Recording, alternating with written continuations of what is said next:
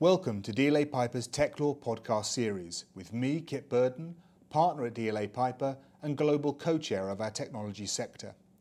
Today we'll be exploring the legal and commercial issues arising from new artificial intelligence and automation technologies.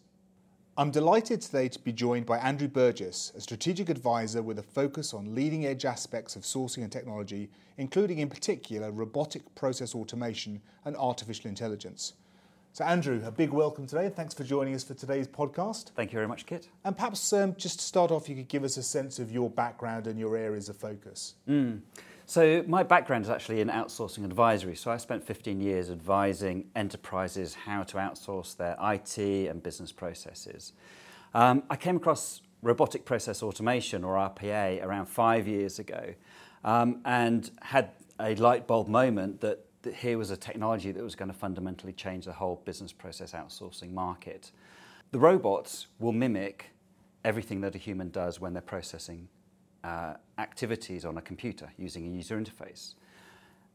Whatever you automate, the processes need to be rules-based, repeatable and scalable. And those are the same criteria you use to outsource. So clearly, here was a technology that was either a replacement to outsourcing or, if you're being kind, something that's going to enhance the outsourcing experience. So very much a natural progression from what you were doing previously. Exactly. But what I knew was that it was going to turn the BPO industry on its head. And that was 5 years ago. So now I kind of count myself as a veteran of RPA. Amazing how quickly that comes around. Exactly, yes. But in the meantime, I started to look at artificial intelligence as well. And AI, initially, I looked at it as a technology that complements RPA. So one of the things that robots aren't good at is handling unstructured data. They have to have structured data as an input. And also they're not very good at making decisions, having opinions, etc. So if your processes have any of these elements, then you're going to have to introduce AI into them. But the more I looked into AI, the more I realized the value of AI was probably orders of magnitude greater than RPA because it can do so much more. And AI as a technology is very diverse, very capable, but poorly understood in the marketplace. So I focus more and more on particularly artificial intelligence in the work that I do. And taking that point for a moment, perhaps it may be helpful to distinguish, at least for the purposes of our conversation today, between RPA and automation and AI. Yeah, so with robotic process automation, as I said, it mimics what people do on computers. So if a person logs into their CRM system, for example, and enters some data, clicks on OK, and then pastes that into a new system, then that's exactly what the robot does. So it's like straight through processing effectively. Exactly. And it does it on the user interface, so there's no intrusion into those underlying systems. Nothing has to change, it just repeats exactly what the person does. Which is great because you get great compliance with that as well. So as well as the robots being cheaper to run and to license than a human being, the robots will do exactly as you tell them to do. Without sickness breaks, without payment, without leave, working 24/7. Exactly. But I always say the robots are dumb because of this compliance, which is exactly what you want. But as soon as you start to have anything that requires some intelligence, then obviously you've got to look at AI, and this is where the AI technologies start to come in. And AI has self-learning capabilities, so you can train your AI on specific data sets, and it learns and it creates a model itself out of that data. And that's the fundamental difference between that and RPA.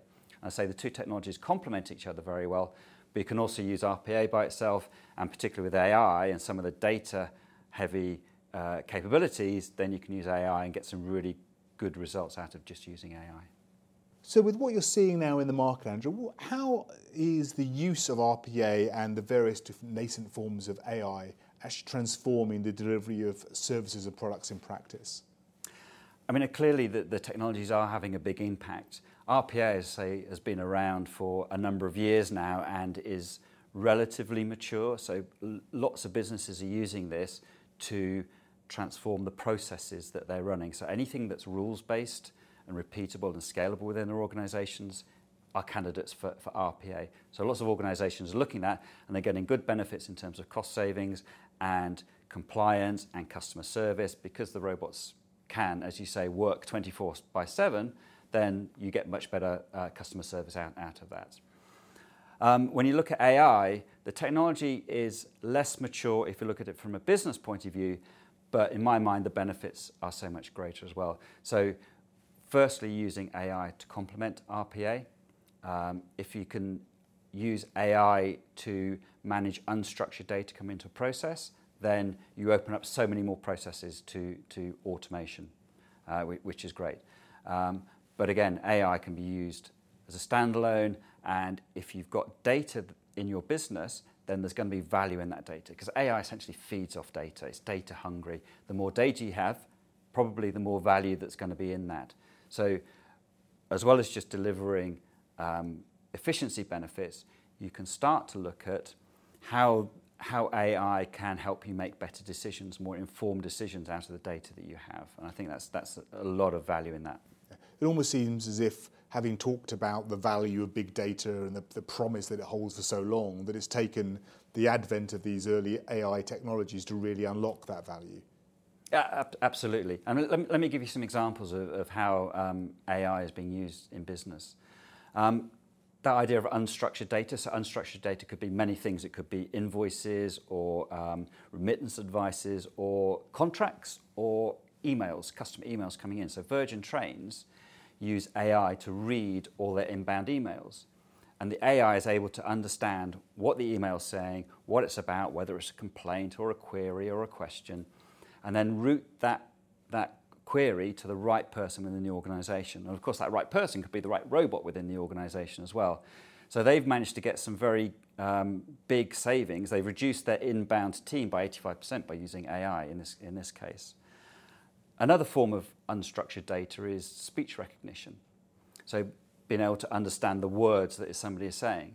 So Deutsche Bank have used speech recognition to listen to all of the calls that their dealers make when they're dealing with clients, when they're making deals.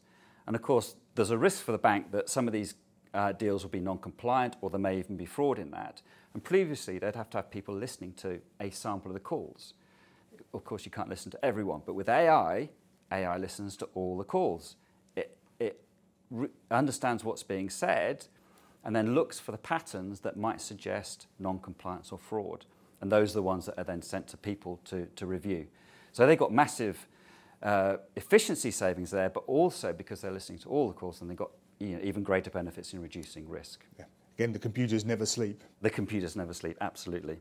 In that Deutsche Bank example, they use natural language processing to understand the intent or what's being said.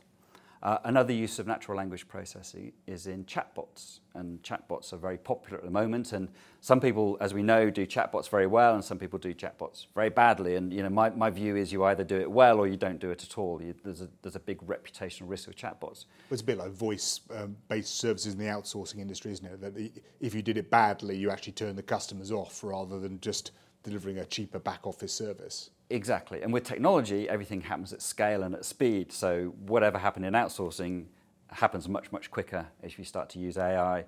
But there's examples of banks like SEB using chatbots initially internally on their IT help desk and now externally with customers as well. So they're taking this one step at a time and gradually introducing that into their services. If you look at data particularly, which is where AI really comes into its own, you can use it to predict what's going to happen. So companies like PayPal use it to identify fraudulent transactions that their customers are making. Now, this has been happening a lot previously. People's credit card transactions, you get the call saying, did you make that transaction in Bulgaria last week? That happens already. But recently, the storage has got cheaper, the processors have got faster, everything's more connected, the algorithms have got better. So what this means is the technology has become much, much better at doing it. So PayPal are able to identify fraudulent transactions almost as they are happening. And if you look at the rate that they can identify fraud, the industry standard is around about 1.32% fraudulent transactions. PayPal's is 0.32%. So they've made a significant impact on identifying those fraudulent transactions and stopping them before they happen. And when you think of the value of those percentage points, that's a very large amount of money. Absolutely. One final example as well that companies are using to solve problems with AI is Google. Now, Google owned DeepMind, one of the foremost AI companies in the world. They got DeepMind to look at their data centers and try and predict the cooling requirements of their data centers. As we know, data centers require massive amounts of cooling. A large part of the cost of a data center is in cooling. So they modeled the patterns of the temperature rises and falls, etc., and they were able to reduce the cooling bill within their data centers by 40%, just by introducing an AI model. And that's a massive cost saving for Google. And when you think about the cost of cooling of not just their data centers, but all the other data centers around the world. Which Absolutely. I think I saw a study which suggested they now equated to 2% of global power usage, yes, which is only obviously going to go up as more and more data centers are built to pick up our requirements for all this data. So there's quite a few coal-burning power stations we'll be able to do away with just through the use of some clever AI. Absolutely. Sandra, obviously you work very closely with the C-level execs of both buy side and sell side. When you're talking to them about RPA and artificial intelligence, what are the key risks or challenges that you're talking about? I mean, obviously we've seen RPA and AI having an impact already on these businesses, but there are risks, as you say. I think the biggest risk for me is having overinflated expectations in terms of what the technologies can do. They can clearly do a lot, and there's lots of value to be had there. But if your expectations are too high or wrong, then you're only going to be disappointed. So being able to understand the capabilities of what these technologies can do, and equally importantly, what they can't do, I think is a first step in getting the best out of the technologies. One of the things that companies need to do is think about their automation strategy. So companies at the moment would look at a sourcing strategy. They would understand, should they outsource? If they outsource, what are they going to outsource and how they're going to outsource it? Equally, they need to look at that for automation. Should they automate? What should they automate and how should they automate it?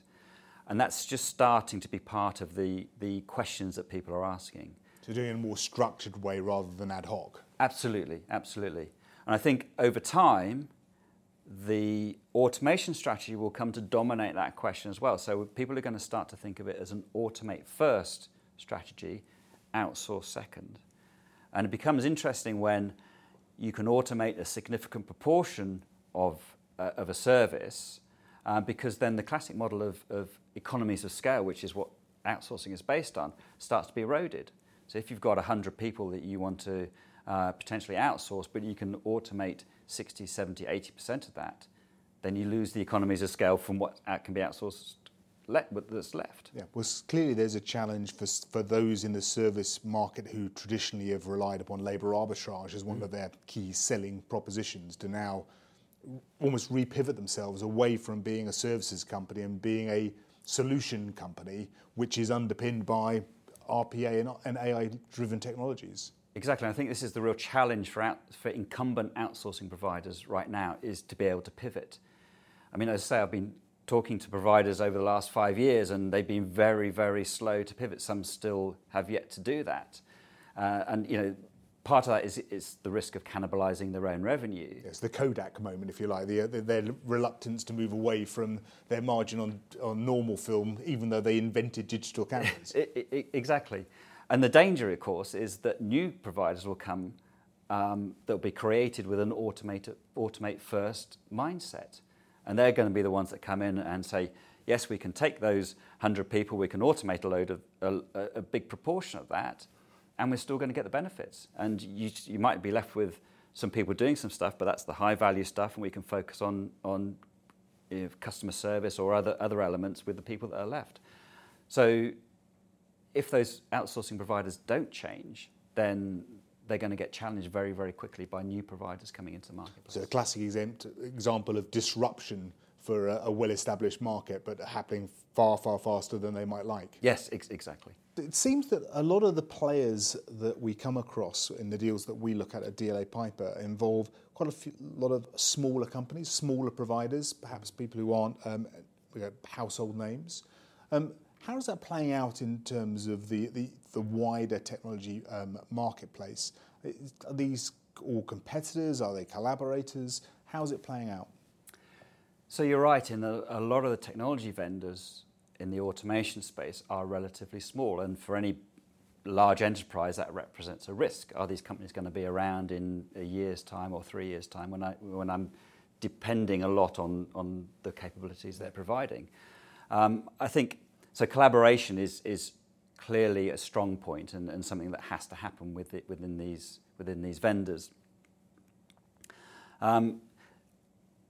A lot of the vendors are partnering with outsourcing providers as well, which I think is a natural approach. I think the outsourcing provider can then take on some of the risk that the client might have had to have done in managing those vendors, and obviously can provide some stability, some future revenue opportunities, some future revenue opportunities for those vendors and give them some stability. And I think that's important. So collaboration is inherent in the model. With AI in particular, the vendor's capabilities are very narrow. That's the nature of AI. AI models can do one thing very well, and they can't do, this idea of general AI doesn't exist yet, when we're replicating the human brain. Just as well, we haven't quite reached the Skynet moment. Absolutely. We're very, very far away from that, and arguably, we're never going to reach that. So when you're looking at something, an AI vendor is going to be able to do one thing very well, whether that's that speech recognition I talked about earlier, or looking through documents to identify fraud, etc. That's all it will do. So when you're creating a solution, an end-to-end solution, then you need to be able to put together these different capabilities. So you need to understand the individual capabilities, and you need to understand how they all fit together, and then to be able to wrap that around into something that means something to the client as well. So a service provider is ideally suited to do that. It's going to be interesting from delving into the legal side of that for a moment, that whether contractually you will, in the longer term, provide the kind of prime contractors who are willing to truly be liable on an end-to-end basis, and those who will run the argument that, well, my wall is only as good as the individual bricks within it. Yes. Which I know in times past, when we've looked at kind of systems integration type deals, has been one of the challenges we've faced. I mean, at the moment, I think certainly our experience, I think, mirrors what you've just explained, Andrew, that it's just been one component of a wider solution which they're providing, and they're still taking on the what I'll call the normal level of liability vis-a-vis the customer. But I have seen some perhaps savvier suppliers begin to say, well, actually, you know what, for this particular part of the solution, it is all based upon this RPA product or this AI provider, and actually either I'm only going to accept the liability I've got with them in my contract, or maybe you, Mr. Customer, should contract with them directly and I'll just integrate it for you. Absolutely. And it's interesting with AI in particular, a lot of the risks around using AI, around the lack of transparency in the models, the bias that may creep into the models. These are things that the service provider may or may not understand. If they don't understand them, then obviously that's a clear danger. So the client needs to understand where that risk lies and what those risks are. So more than ever, this idea of an informed client, I think, is really, really important. And I think this particular issue, I think, again, from a legal perspective, is very much alive at the moment. I mean, you mentioned kind of, the unknowing approach of AI. And if we think of some of the examples that have hit the press where AI has reached data-driven conclusions, which in the cold light of day are a bit problematic in the sense of being discriminatory in terms of parts of the population that they're picking up, or obviously there's the very well publicised Twitter bot example from our friends at Microsoft, where their Twitter bot ended up saying things which weren't just kind of rather unfortunate, shall we say, in terms of some of the views that they were expressing, but were actually criminal in at least one European jurisdiction. So it starts to beg the question, who's liable? Is it the original programmer of the AI? Is it the company that implemented it? Is it the people who fed data into it? And as yet, I don't think we have the answers for that. So it's almost as if the legal system has got some catching up to do with the technology. Absolutely. If you look at driverless cars, which is the classic example, this is a big question I think people need to address. But for now, understanding what those risks are is definitely the first step to take. And there are ways around that. So if you think, if you're a regulated industry, for example, and you want to put in a new system to approve loans, one of the challenges is the opaqueness of the algorithm. But there are ways around that. There are different algorithms you can use, or there's different techniques you can use to essentially make those more transparent. But if you don't know about them, then you're not going to find them. So there are ways around this, and understanding the bias, for example, is how can bias creep into my data sets? Is the bias there? And if there is, then how can I neutralize that? These are all very valid questions for clients to ask. If we turn our minds then to the next 2 to 3 years, so the next kind of imminent wave of RPA and AI, if you like, where do you think there is the greatest potential for the delivery of value through the implementation of the automation strategy that you referred to earlier on? I think people will very quickly move away from looking at purely cost savings, which is, it's the same story as outsourcing. We started looking at cost savings, and we looked at the other benefits that are available. The same is happening with RPA. Because we've got AI in the mix, the benefits are potentially, as I said earlier, orders of magnitude greater than just efficiency savings. Once you start to look at these technologies from a strategic point of view, then you can say, more than just how can I improve some processes, improve the efficiency of some processes, how can I transform this function? How can I transform my business? Even how can I create new businesses based on these technologies that will really move me far ahead of my competitors? If people have that mindset and understand the technology and the capability of technology, then I think that's the really interesting thing that we'll see over the next few years. I guess it's coming back to that idea of AI being the key that unlocks the real value of data, that so many organisations, DLA being one of them, we have so much value in our data, but we just don't have the means to analyse it. And I guess in our case, there was one very good example where we used a software-driven approach to analyse statistics regarding our client relationships, in particularly looking at different parameters which identified growing client accounts or accounts which were perceived to be successful, and came up with data-driven, albeit software-enabled, conclusions as to the ideal model in terms of how many different partner touch points there should be in what different geographies. And that then actually led to a change in approach in terms of how we engage with clients. But we had all of that data in our possession, but it took some clever software to actually analyse it in a realistic way. Exactly, and the technology is getting better and better every day, so the capabilities and what we can do with that technology is constantly changing, so people need to be aware of what's available. And in a lot of cases, people don't know what they don't know. So they may have the data, but they don't understand the value of that data. I think that's a risk that people need to come to terms with very, very quickly. If I give you an example of where I think AI adds more value than just pure cost savings, if you think about an insurance broker, so they look at new policies coming in, and AI, one of the capabilities of AI is extracting the metadata from those policies. So they can say, here's the parties, here's the value of that policy, here's the termination date, etc.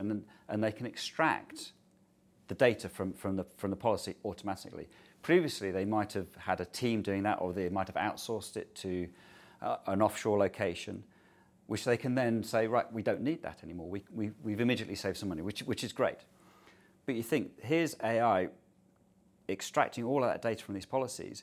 If you did that for your legacy documents, so everything that you've done in the past, you're going to start to generate insights into, this was a good policy, that was a bad policy, this one paid out, that one didn't pay out. You start to generate real value out of that. And then you can start to say, I can write better business in the future. And even if you change that a tiny percentage, and you can get do better business, that's going to be far more valuable than just saving the cost of a outsourcing provider in Chennai, for example. I think that's the way people need to think about these technologies.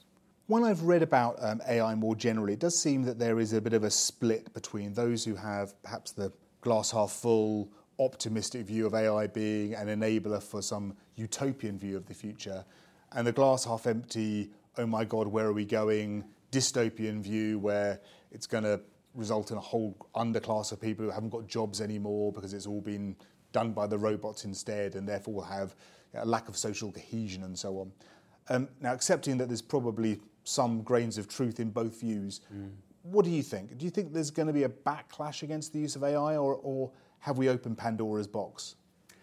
I mean, I think that there's clearly huge opportunities from these technologies, but there are, as you say, risks from that.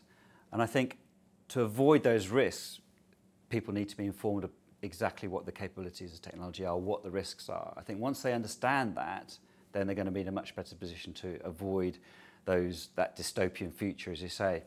People need to understand that there's benefits just beyond the cost savings. So, as I said, AI can deliver greater insights into the data that you have.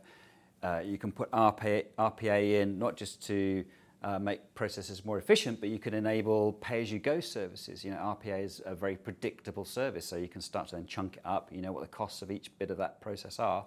You can start to offer your services as pay-as-you-go services. So enabling very different business models than it did before. So people understand that and understand the risks that may be associated with those. Then I think that's the way forward, and that's the way to get the best value out of these technologies. Yeah. It seems to me that you can't be too King Canute-like with this. With the technology's capabilities being out there, it's going to happen. If it's not happening in this country, it'll be happening in another country, and the progression will happen. Yes. I guess that, again, looking at it from perhaps a legal perspective, I do see the potential that in some sectors, be it medical or pharmaceutical or financial services, the regulators could end up, for good or for ill, acting as a partial brake on how fast it will take on. But it seems to me we are on a path that it's going to happen sooner or later. It's just a question of, as you say, how well educated we are in embracing the upside and managing the downside. Absolutely. I think the challenge now is the technology is moving faster than the regulators, and the regulators are needing to catch up on this. And that's, there's a danger there. And there's some people looking at this and talking about it, and I think the more we talk about it, the better. We need to put these risks out in the open and talk about them. I think that's the only way to really start to address them, whilst the regulators start to try and catch up with the technologists. Yeah, well, I think the advance of technologies is an interesting day-to-day challenge. I mean, we're talking here about AI and automation, but you think about blockchain as, again, being one of the big change factors out there. And we were looking at a project at the moment where blockchain on it, in and of itself, had potential and could disrupt this particular industry. This happens to be financial services led, but it was only when you could overlay an AI component on the top to manage issues of deadlock and gridlock within this particular blockchain system that it actually worked. Yeah. So having gone through the use cases, it needed the combination of two very different types of disruptive technology to work. Yeah. But the moment you did, then, well, the potential for change is huge. Exactly. And what you need are people that understand those different technologies. I mean, these are complicated technologies. They're not simple at all. And having people that understand blockchain and AI in the same room is a difficult enough challenge for anybody at the moment. So none of this is easy, but the benefits, I say, the opportunities are absolutely massive. We've talked a lot about the need for people to educate themselves about both the upside and also the potential limitations in relation to the use of RPA and AI. I know you've just written a book in relation to these topics. What was it that led you to do that, and what do you think the conclusions you're drawing are? It was exactly that point that there's nothing sorry, let's start again. Is exactly that point that people need to be educated about what these technologies can do. They don't need to understand how the technology works. They need to understand the capabilities of the technology. Just like when you drive a car, you need to understand what it can do, not how the engine works. And when I looked at the market, I said, well, there's lots of books around how to code AI, how to write it, how to write Python and all those things, which are written for certain people. And there's lots of books about the robots are going to take over the world, this dystopian future, etc., which is all very interesting, but not practical. Not practical. I'm a CEO, a CIO, a CFO, whatever. Today, how am I going to start my AI journey? And there was nothing that really told them how to do that. So what I've tried to do in the book is explain the capabilities of AI in as simple a language as possible so business people can understand it, and then how they can exploit those technologies in their business. What are the steps they need to go through from day one to bring those technologies into their business and use them effectively? So again, it's back to the idea of having a strategy for the use of automation and AI rather than just falling into it. Absolutely, yes. A lot of the book focuses on building that automation strategy and understanding where you're going to end up with this, what are your ambitions with automation before you actually start doing anything. So thanks to Andrew Burgess, Strategic Advisor on AI and RPA, for sharing his insights on the disruptive impact of AI and automation, particularly in the world of outsourcing. Do look out for further podcasts from DLA Piper as we explore the influence of emerging technologies in business and wider society. The first 6 podcasts, focusing on the future of fintech, plus others exploring blockchain, AI, cybersecurity and crowdfunding, are already available for you to listen to on our website, or may be accessed via the Apple Podcast app on iOS or SoundCloud, as well as other apps and services for Android or other phones. Finally, thank you from me, Kit Burden, partner at DLA Piper and global co-chair of our technology sector. I look forward to speaking to you again soon.